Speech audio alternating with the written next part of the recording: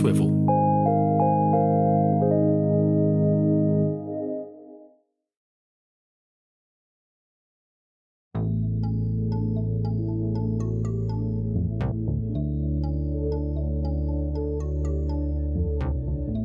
From Swivel Media and the Product Bus, this is the Bootstrap. I'm Scotty Allen. The Bootstrap is your source of news and resources all about building startups from scratch. And the Bootstrap is now coming to you twice a week. Our Thursday episodes will follow the format we've been using so far, with startup news and a discussion topic with a guest. But on Tuesdays, we'll be releasing what we're calling Bootstrap Bites. These episodes will be a bit more informal, and they're going to include our producer, Declan McGee, and from time to time members of the Product Bus team to break down some key tips for founders from a product manager's viewpoint. To kick this off, producer Declan has put me in the hot seat, so if you've ever wondered how a Disney kid turned educator turned product manager became a startup coach, just keep listening.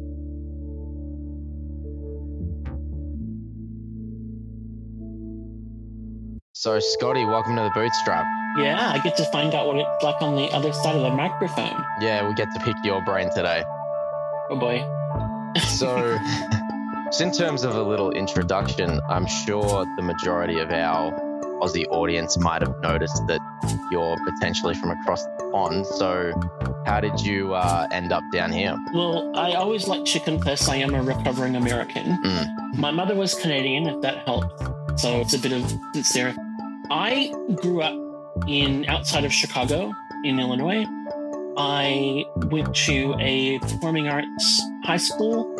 I had a lot of involvement in musical theater, show choir, the full Glee experience. And I actually ended up, when I finished school, moving out to LA to work with an organization called the Young Americans and also at Disneyland, and did the full Disney kid experience, survived LA just. Then I moved into a different group that was a multinational organization, and I met my future spouse through that, who is an Australian. And so when we initially started talking about the possibility of sticking together long term, she was very clear that she wasn't interested in living on a different continent from her family. And I didn't have that problem. I was also very young, but it was an easy decision at the time. And I've been here for a few decades now, so absolutely no regrets. But it was the conditions of the marriage. Basically, I got married in the States and then came here as a permanent resident, sight unseen. Wow! So you'd never been before? No, sir. No, and this is pre-internet, pre a lot of things, and so it felt very far away at that point. International phone calls were incredibly expensive, and we were students, so we didn't have that money. Probably the first year, every time I talked to my mom, she cried. It felt so far away, in a way that we don't have that sense of distance. We know geographically that there is distance, but we don't have that sense of distance in terms of immediacy of being able to connect. My friends from the state can FaceTime. It's surreal, but it was very different back then. It feels like nowadays there's almost that illusion that we're so close to everybody, like we're organizing an interview with someone now who's in the UK and calling them. It's a strange thing to think that they're so far around. Yeah, my mom passed away a number of years ago, and I had to just go over to the States and stay there for a while with my dad and sorting things out. And I remember then running the morning stand-up with my team, and it was so surreal because it was so not strange. Yeah. It was like, so this is what we do every morning, except it was evening for me, and I was sitting in my childhood bedroom. But otherwise, it was exactly the same. Things have changed a lot in that sense. Yeah. Sure. And so in the early days of your career sort of being here, what did that look like? What were you sort of doing? Well, so I was a drama and music kid, and I decided when we finished in the organization that we were working with to do a primary teaching degree. And I very much throughout all of that was focused on the arts, drama, English, the literature side of thing, and technology. At that point, like we had a Mac Classic 2 that we bought through because my wife was also studying, and so we were so fortunate to be in Australia and be able to do that on HEX. Right? If we'd been in the States, one of us wouldn't have a degree because one would have had to work to support the other. But we had this little Mac Classic 2 that we rented on a like student rental scheme to the university. I dropped it once, like standing on a wooden floor, and it was fine. Like just like different days, right? And so we went through uni, and when I finished uni, I was very fortunate to get a teaching position in an independent school, and I went there with like, I've got this music and drama background, really interested in literature, production, and they're like, oh my gosh, that's great. And then I arrived at my first school and was told, oh, by the way, you're the computer coordinator. And I was like, oh, amazing. Like, I can't say that I know a lot about them, but this was at the stage where there was a desktop in every classroom, and they had just connected their computer in their library to dial-up internet. And believe it or not, this was not in black and white. It was full color. Not that long ago, right? So I took it on, and I was like, oh, I don't know a lot. And they're like, oh, you're young. You'll be able to work it out. And it was so interesting, I think, coming at technology from not the point of view of, look, I have become a complete nerd. But at that point, it was really like, oh, how are we actually going to make this make sense and worthwhile in schools? Because there's a big trap still today in learning with technology where we can forget that just because we're using some cool technology doesn't mean that it actually improves the quality of the learning experience. And so I went on a journey then through the next few years in my career of like my next role was the promotions position, and it was literally called computer coordinator at a bigger independent school. And it was right at that stage where we were just starting to look at giving teachers laptops. We had like a computer carousel of like 4 computers in every classroom, trying to work out how to integrate that, move away from computer labs. And I ended up on a leadership path, and I was deputy head in a couple of different independent schools. I was head of middle school, worked in very high fee paying schools and low fee paying schools.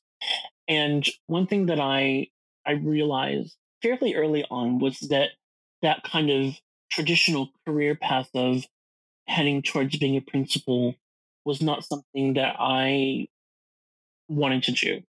I didn't think that I had the temperament for it. I think I didn't have the patience or I guess tolerance really, because the first couple of schools that I worked in were very progressive, young. We knew what we were doing, and we really believed we knew what we were doing.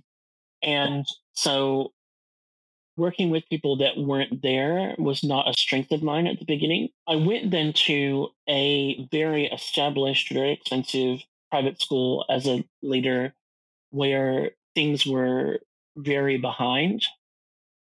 And it was the best experience for me because I learned from that you cannot just stand on the other side of a chasm and say to people, you should be here. Because most of them will look at it and go, I'm not going to do that. I'll get killed. And the ones that do fall. You've got to work out how to build a bridge back to them. And that's a basic learning theory. You've got to start with, like, what do you know? What's the next towards what we can teach you? We don't go to year 1 kids and start trying to teach them calculus because there's building blocks along the way. And adults are exactly the same. So I was very fortunate at the end of my teaching career. I was asked to go and run a innovation project at a big private school here in Melbourne. And I was very transparent with them at that point that I was interested in doing that, but really on a pathway to looking at my options outside of schools. They were totally fine with that. So I was able to go do a really cool thing and also have a look at the landscape without feeling like I had to do it in a covert way. And that's when I started thinking about what might be next after education. Amazing. And how did you get into the sort of startup and product management space? So I initially went to an edtech startup in a training manager role. They were a system that was in quite a number of schools across a few states. And they were at that scaling point where they've gone from, like a lot of businesses do, when they start, either everyone's a developer or everyone's a lawyer or whatever and so they'd hired one non-technical employee before me as a business development manager, but they were at that point where they couldn't manage the training requirements and they weren't quite sure where to go with how they scaled. And that role very quickly turned from a training manager role into a product manager role, because when I got out and started working with clients, I was able to understand where some of their needs were, some of the blockers in fully using the product or keeping the product were.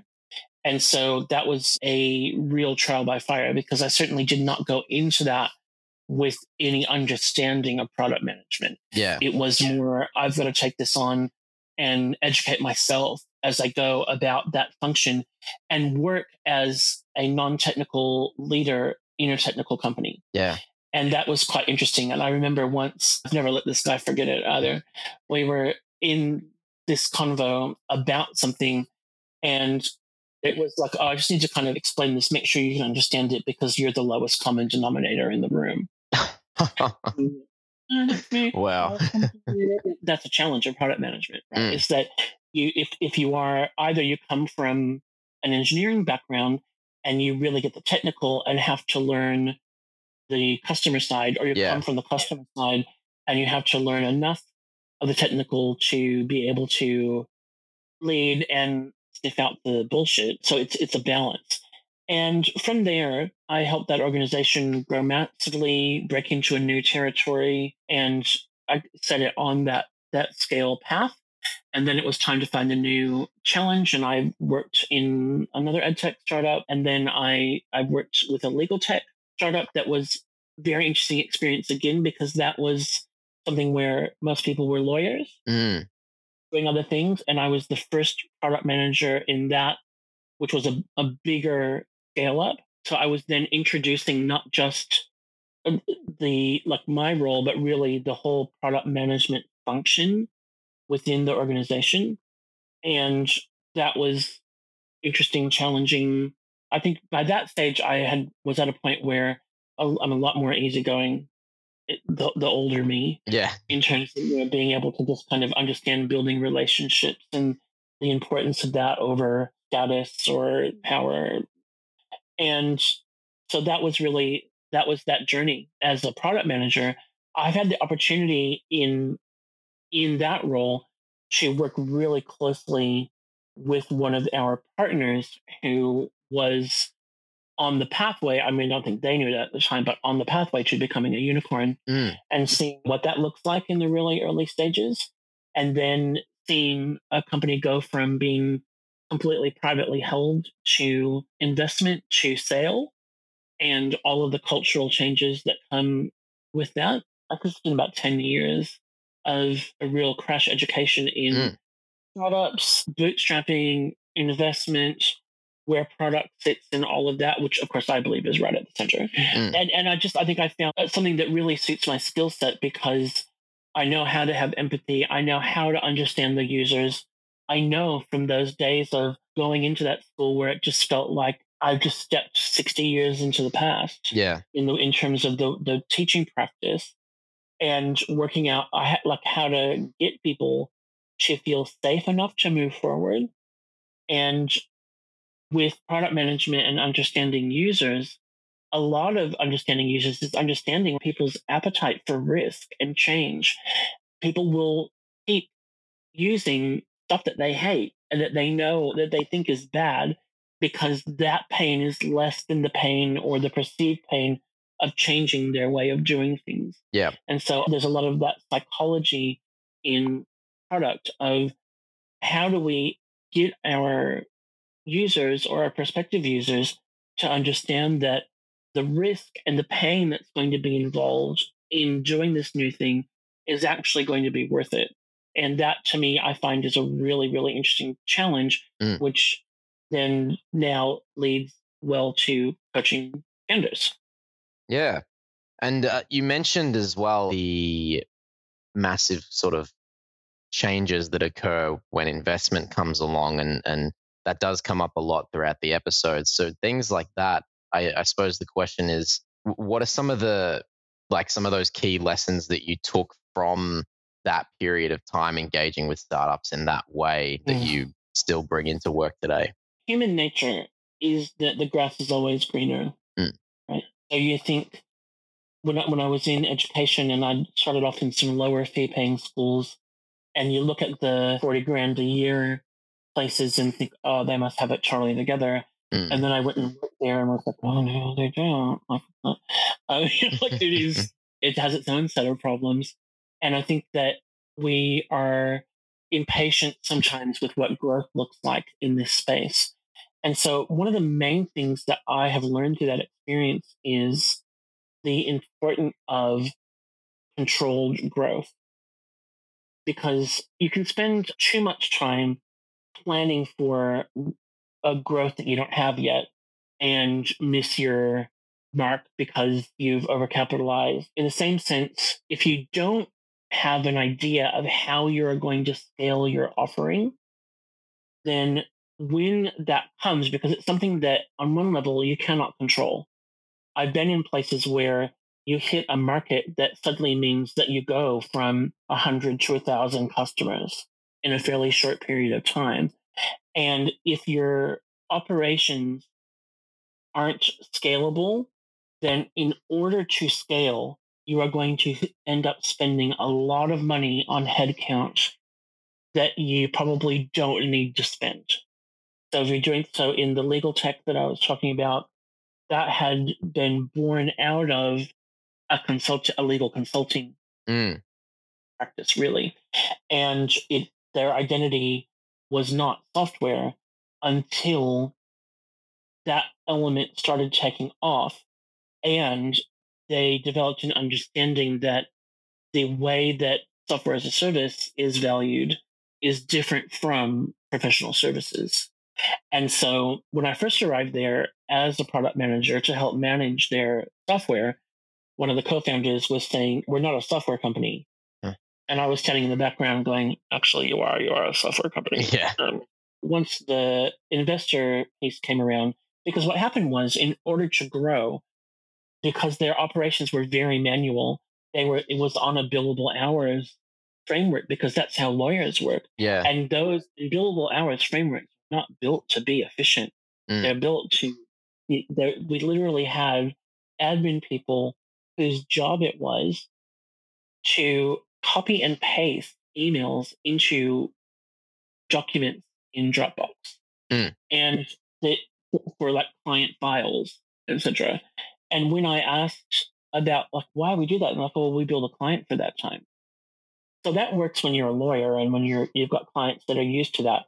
When you move to then that B2B SaaS model, that doesn't work. They're trying to cut every corner. And so the pressure of not having those efficiencies already sorted before that growth happened meant that there was a hiring explosion that was not actually sustainable. Right. I guess to go back to part of your question in terms of how does it change things?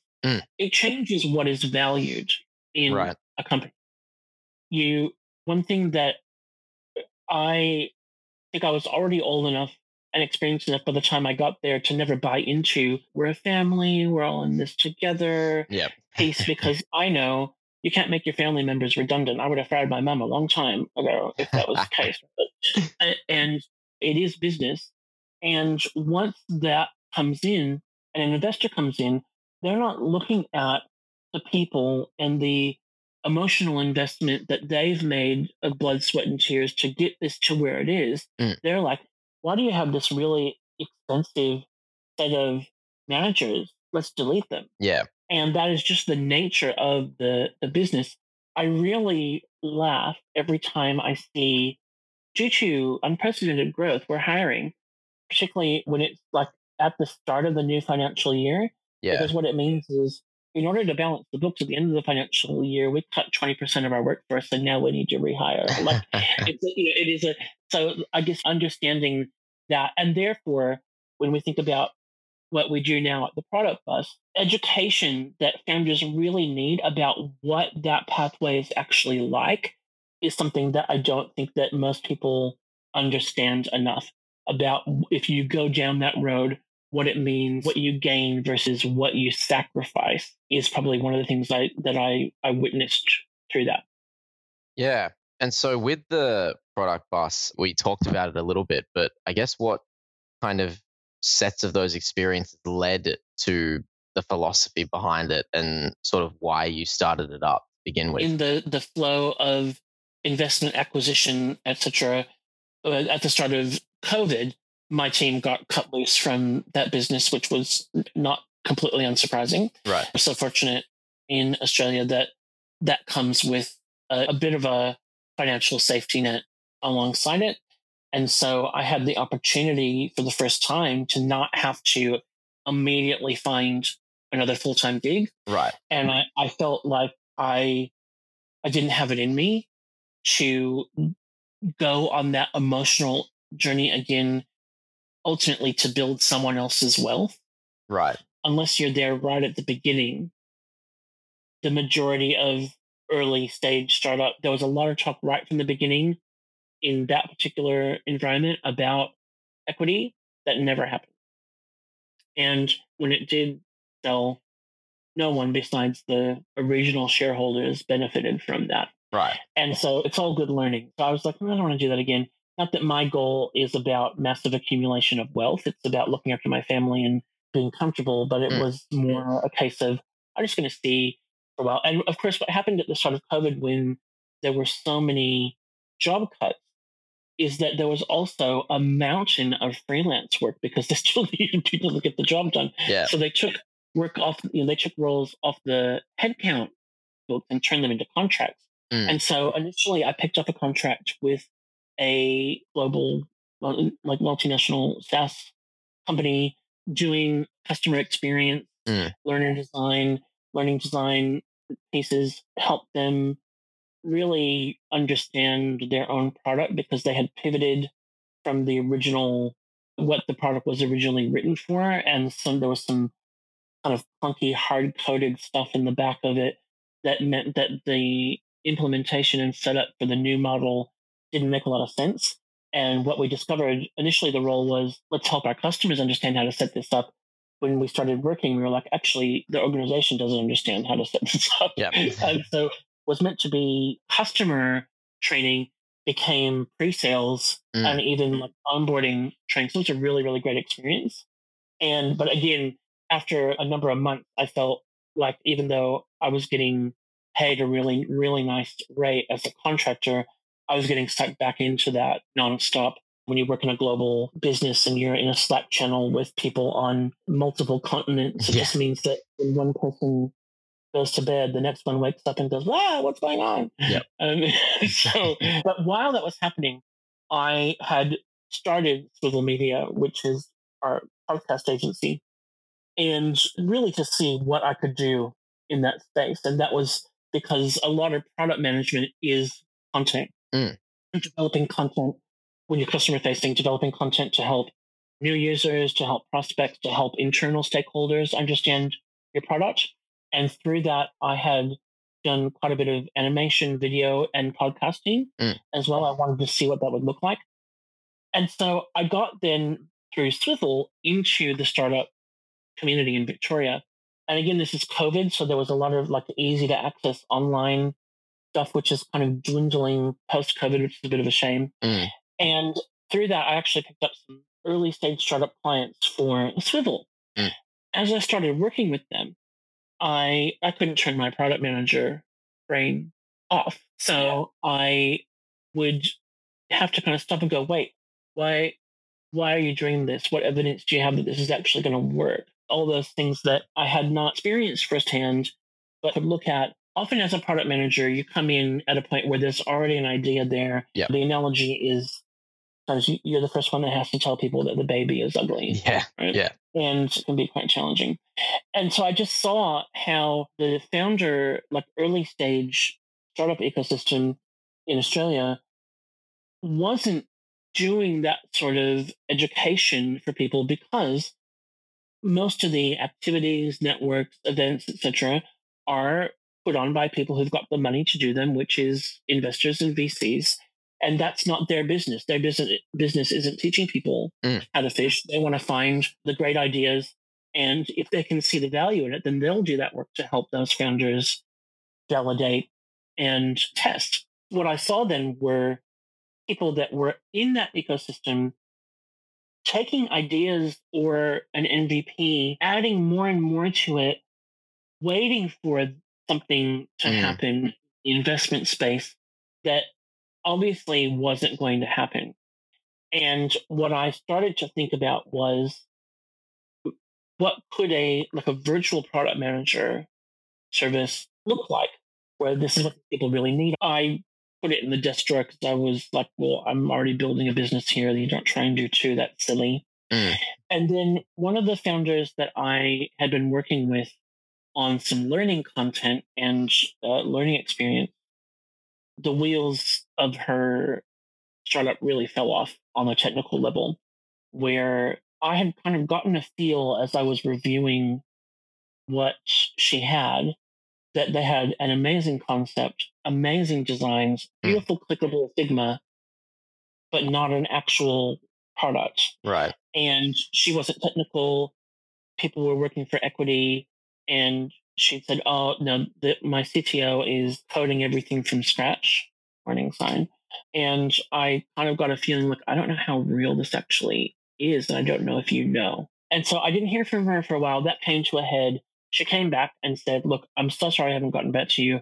I'm going to have to put this on hold because my CTO has walked away and I don't even know what's there or where to get started. I feel pretty defeated. Wow. I'm not going to be able to do anything until I find a new CTO. And I, sitting right here, said, look, I've had this idea. I don't know what it is, but this is what I do. And I think that if you try and find another CTO, you're going to be in the same boat as you are now. Yeah. Because you're not technical, which is totally fine, but you don't have the ability to assess plans and where things are up to. And that's what product managers do. What I don't see here is the plan or the scope that of requirements that needs to come together before anyone starts developing.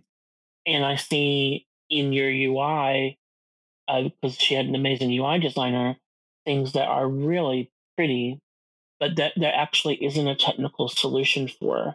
So dashboards and things that could be amazing, but they didn't know how they were powered. That was just a prototype, really. And she said, that is exactly what I need. Send me the invoice. I will pay it right now. So that's validation. Right? Yeah. That's not scalable validation, right? You've got to be able to do that repeatedly. But we just kind of started and it evolved into a couple of other clients in that same space, really starting to see the need. And I had that luxury of having Twiddle, having other things happening to really start playing with it. And interesting, my side hustle, Product Bus, became my main hustle. Yeah. And now we're in the process of integrating Swivel into that. But I think part of what has happened is we've been able to do that work and learning to really prove out a need and find ways to help people to do that don't involve taking equity or leading people on a wild goose chase. Because unfortunately, what a lot of the incubator, accelerator, VC driven programs do, obviously they cast a really wide net. Yeah. They want to look at as many things as possible. The reality, though, is that a very small percentage of those things get any real interest or investment. And the I think one of the real downsides is that it's very nice. Mm. And so most people, they can get mentoring, etc., but they're not hearing from people some of the things that they probably need to hear Yeah. about how workable their idea is or what a realistic next step is. So they get a lot of like, oh, wow, that sounds amazing. Like, if you can get some traction, come back and talk to us. And they take that as affirmation that they're completely on the right track. And so they keep going. Yeah. Yeah. And as we talked about on other episodes, it's the same principles, but often it's just the scale of the examples of what an MVP really is and what you should spend on it. Where people will go away, get a developer, spend money they shouldn't be spending on something that they don't actually know if anyone really wants or will buy. And that's where I see Protobus is really filling that need, because part of what we are trying to do is, particularly in the validation space, if somebody spends a bit of time and a bit of money with us on trying to validate an idea and realize that it's not a go, then they have saved themselves time, money, heartache. But very rarely is it just no, this can't work. Often it is you know what, you've got the North Star of this is a really interesting idea, but actually let's look over here as the place where the people are that actually need that and will pay for it. And the more that you do to develop and polish that before you present it to anybody, the harder it is to make that pivot. And that's where I think product thinking really comes in and the driver of Product Bus. So in the process of running the product bus, what are some of the most common pitfalls or mistakes that you see founders making that you need to pick up on them, especially in those early stages?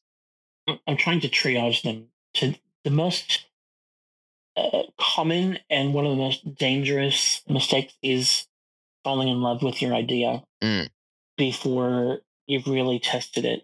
Right. Because, like I said before, the more that you fall in love with something, the harder it is to let go of it.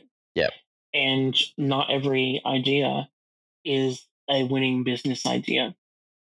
So the one thing that I'm really enjoying about work that we're doing now, we do both ends. We do idea validation, and then we do, okay, things haven't kind of gone the way that they should here. Yep. Where are we stuck? Let's get moving again. In those cases, very commonly it is confirmation bias. Right. That where there is a belief of the viability of the product that isn't actually grounded in data and reality. It's in feeling. And I'm a feelings person. But when it comes to these ideas, the more that you are enthralled with your own idea, the harder it is going to be for it to be successful. Right. So I would say that's number one.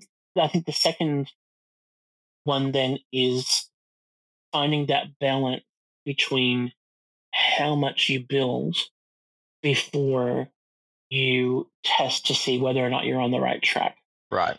So and we've talked in a number of these episodes already about how the concept of a minimum viable product has kind of turned into a monster. Yeah. A minimum viable product is not the first completely usable, fully featured version of your product. Yeah. It could be a piece of paper that you show people to say, would you pay for this? Or not? And so I really love what Yaniv Bernstein said on our Can You Bootstrap a Unicorn episode about going back to, let's just call it a prototype. Yeah. Because we understand a prototype it's a semi-working model to test and see, is this actually doable, workable? So not doing that testing, I think everybody that is in this game needs to go back and read The Lean Startup, Eric Ries, which is the kind of beginnings of the agile movement. But the main takeaway from that, and it's something that I go back and I listen to the audiobook at least once a year. The second half, it gets more into the nitty gritty, but the first half of just the principles. And the main thing is like everything until you have proven out that you have a repeatable business model, everything that you're doing is learning and testing. So it is not, I'm going to spend $100,000 in 3 years to build the product exactly the way that I think it should be, and then I'm going to start showing it to people and see if they will like it or not. That always ends badly. Yeah, right. Because it becomes what you think it should be in your brain. You're then so invested in it that you cannot actually take the feedback that people are giving you. So you have to rationalize it like, oh, well, they just didn't really get it, or something else. It's definitely not the idea. Yeah. So yeah, those are really, I think, the main pitfalls that are very common. And so we've talked quite a bit about like the do nots and the areas that things can go wrong, but I was wondering if there's anything that you're involved in at the moment in Product Bus that you can speak to that's looking particularly exciting. Yeah, I mean, I've got to speak in general terms, obviously, because of confidentiality. But yes, absolutely. I think that one of the things that I love, I guess at the starting point, it's really about whether or not people are coachable. It's not about whether what we say is right. It is, you've got to sift and sort and listen to other things and make your own decisions. Yeah. Sometimes people don't agree. That's fine. But if you're consistently getting that message from different people, you probably need to stop and think about it. So in terms of, I guess, the exciting things that are happening in Product Bus, one is seeing founders go from despair to empowerment. Because often it can feel like they've just got a spaghetti monster that has grown completely out of control. They don't know how to rein it back in. And I will always try and take them back to what was the North Star of this original idea. Yeah. Let's forget everything else that has been piled onto it and go right back to, why did you want to do this in the first place?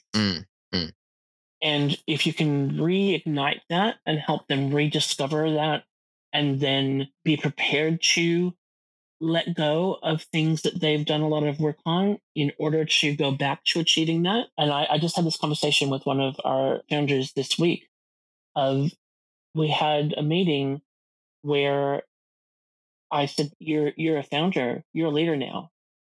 You're leading again. You're not in disempowered, oh my gosh, this is, I don't know what to do mode. Yeah. You are in, I've got a direction and way forward and I'm taking control mode now. That is so exciting. And I've had a number of people that have said, I feel empowered now. Part of that is being able to own the missteps that you've made and forgive yourself for them, move on. So that, as a coach and as a consultant, is incredibly exciting. We're working on quite a number of really interesting, innovative products where we've, I think, proven out the value of a product manager or product leader in that piece. Because for some people it is, you've got the industry knowledge, you've got a technical idea, and yes, you might know that industry really well and even know people in that industry, which means that you can get meetings no problem, but you've still got to be able to demonstrate the value of what you're doing to them in a really super practical way. And so helping people see that and then commit to growing because of that, incredibly exciting. One of the things that I absolutely love about what we are doing is that we have got such a wide range of industries that we are working with. Obviously, there's the edtech, SaaS, legal tech, etc. But we have a number of different two-sided marketplace ideas, which marketplaces are always a alarm bell for me from a how do you commercialize perspective. But ones where it's really, if you can help them kind of find that niche, very exciting. And so that, and I think what you see is, obviously, I know the ones I can do strategy with anybody. Then there are certain areas where like I can go deep with them, or one of our other consultants is the person that can go deep with them, because when it gets into certain technical requirements or things that we have different skills. But I love doing strategy and having to understand things I know nothing about. One of these clients, when we first started trying to understand their idea, there was a bit of a wall of, oh, maybe you just don't understand the industry. And it was like, some of that's true, but if you've spent this much time with us and we still don't get it, there's no way an investor is going to get it, because you're going to get a 100th of their attention compared to what we've given you. So we've got to get it to that point where you can explain it to a layman or no one's going to be able to see the value in it. Yeah. And so those things where people are prepared to take to kind of go on that journey, we don't want to discourage people, but we also don't want people to be spending time, money, investment on things that they shouldn't be doing. And so we are that kind of critical friend that will call it out. And that can be challenging sometimes, but you see the rewards of it when people actually do listen. It's not about doing exactly what I say. Yeah. It's about listening and being prepared to look at it more objectively and then come to a decision about what you're going to do based on data and facts rather than your emotions. Yeah. The critical friend is a good one to have. Sometimes you don't want to hear what they say, but yeah. I've had an experience very recently where we gave that undertaking to somebody that was looking at using our services. And I will say very upfront to people, if I don't think that you should be spending money on this, I won't take it. Yeah, right. And I'm not saying to you, I think you have a terrible idea. Yeah. I'm saying, I think that this is not a good investment for you right now. Right. Yeah. Because you need to get some more mentoring and you shouldn't be spending money. And I've had to say that really explicitly a couple of times, and it doesn't always go down well. Yeah. Yeah. I'm not saying you've got a bad idea. I'm not saying this can't work. I'm saying that this needs a lot of work to get to a point where I would feel comfortable charging you for services, because I'm not going to come and charge you to mow your lawn if your house is on fire. Yeah, right.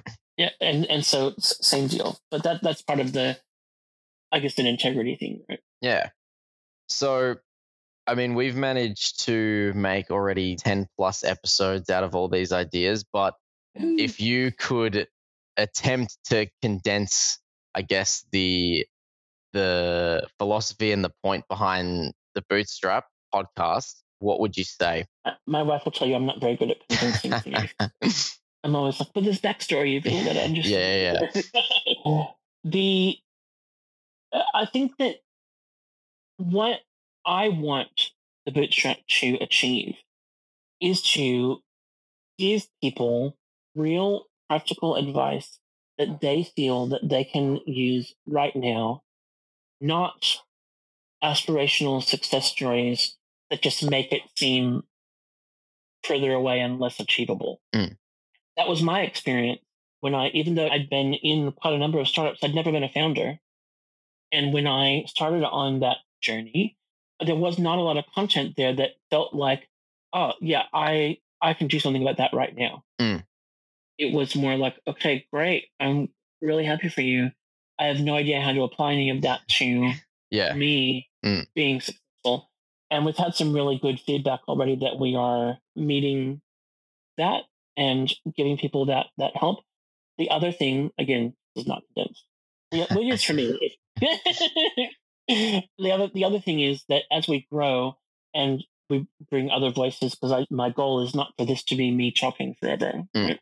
As we bring other voices in to represent more underrepresented elements of the community, but also to just help people look at things more critically. Like Yaniv Benson said, know the game that you're playing. Yeah. And understand why you make the choices that you are making for your own best interest. Because at the end of the day, no one else can look out for them, and no one else is looking out for them in the way that you need to be.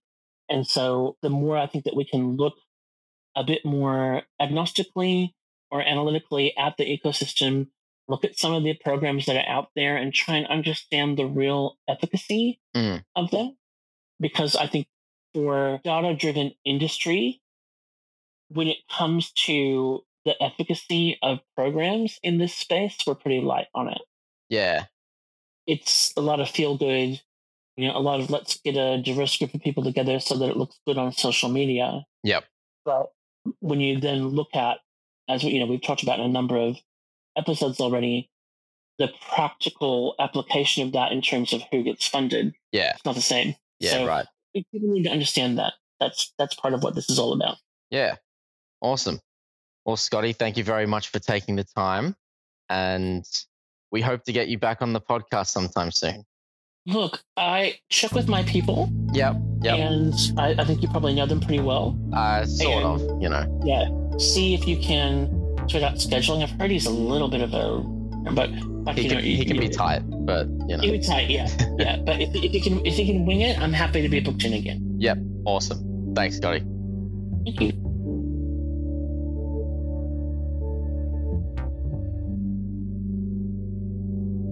And that's it for the Bootstrap for this episode. If you're enjoying the show, please subscribe or follow the show wherever you listen. And of course, we would love a positive rating and review to help others find the show. We now have our own LinkedIn page. Just search the Bootstrap Startups from Scratch, and we're working on our social media presence, but for now you can find the Product Bus on most platforms and interact with the Bootstrap post there. We'd love to hear from you.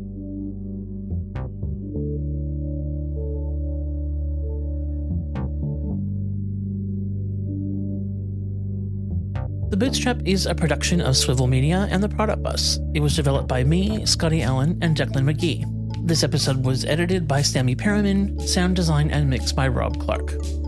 If you're an early-stage founder looking for resources and practical help, check out theproductbus.com and get in touch.